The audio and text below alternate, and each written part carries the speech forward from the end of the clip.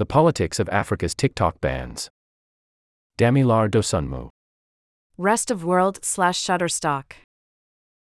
In August, TikTok was banned in Senegal and Somalia, with petitions to do the same in at least 3 other African countries. Citizens and experts believe the motive behind the ban is to suppress public criticism of the government. TikTok is getting caught in political and moral disputes across several African nations. In August, Senegal and Somalia banned the app, with calls to do the same in Kenya and Uganda. While local governments and petitioners have cited security risks and morality as reasons to take action against TikTok, lawyers and activists told Rest of World via text and social media messages that the Chinese app is falling prey to politically motivated decisions.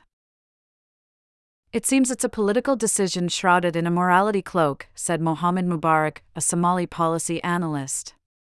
"The government is unhappy about the political parody of the president and prime minister and is using human rights as a justification."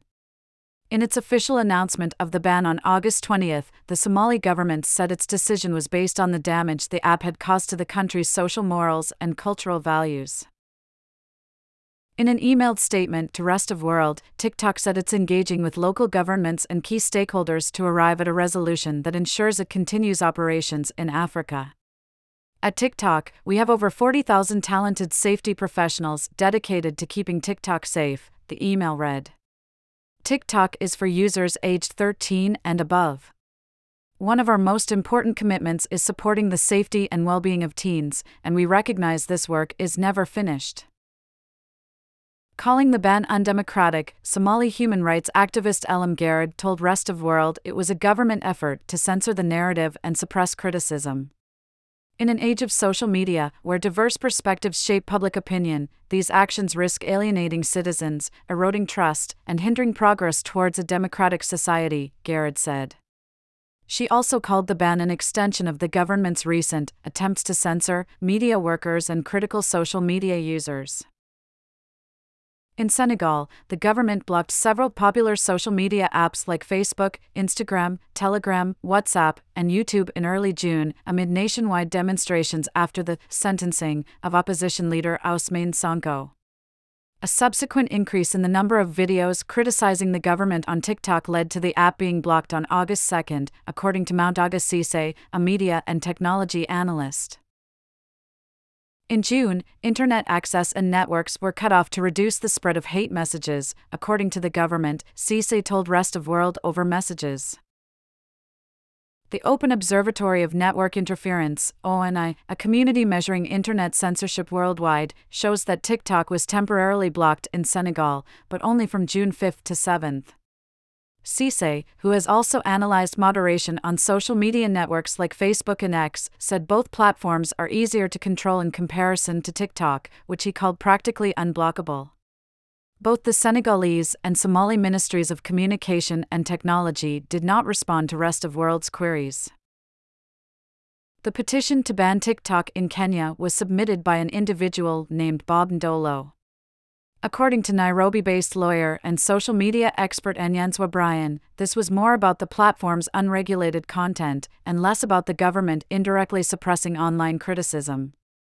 Brian told Rest of World the government had other means of cracking down on its critics, including through arbitrary arrests.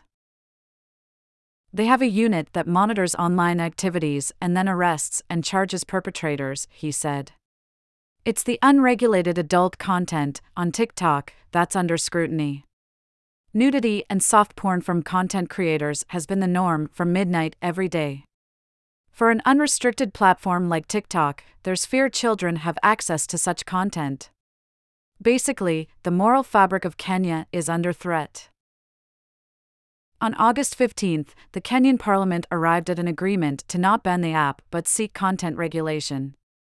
A few days later, during a meeting with the Kenyan president, TikTok CEO Shouzi Chu agreed to set up an office in the country to appropriately moderate content. Despite the growing concerns over safety and security breaches, TikTok continues to gain traction among young Africans. The app has gained popularity among Somali youth, who comprise over 75% of the country's population. Young Somalis are finding earning opportunities on the platform amid the country's high unemployment rate, 20.05%, as of 2022. https://www.macrotrends.net/countries/som/Somalia/unemployment rate #text equals unemployment percent refers percent to percent the percent share percent increase percent from percent. In Africa, platforms like TikTok are not only a means of entertainment and income but have also become powerful tools for citizens to expose corruption, nepotism, and ineffective leadership, according to Abdulwahab Sheikh Abdissamad, chairman of the Horn International Institute for Strategic Studies, a Nairobi-based think tank. This increasing influence of online users has unsettled the government, which is uncomfortable with being challenged, Abdissamad told Rest of World. As a response, the government has resorted to banning social media sites to suppress online communication and control the narrative. TikTok has been dealing with government backlash in many parts of the world. In March, U.S. lawmakers questioned the company's CEO about potential Chinese influence on the platform and said its short videos were damaging children's mental health. The app has been banned in India since 2020 over security concerns and faced temporary shutdowns in Pakistan, too. It is also blocked from government devices in the US, Canada, the EU, and the UK. https://www.gov.uk/government/news/tiktok-ban-on-uk-government-devices-is-part-of-wider-app-review.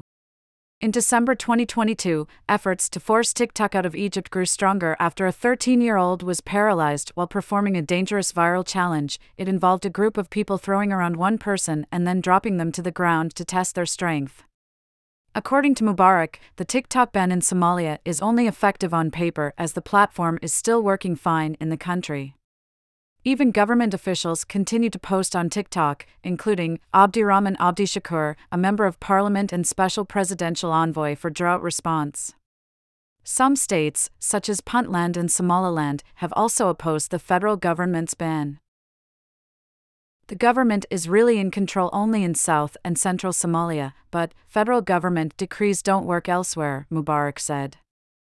I doubt the ban can be enforced, but if it would close a lid on the youth's ability to let off some steam in Somalia.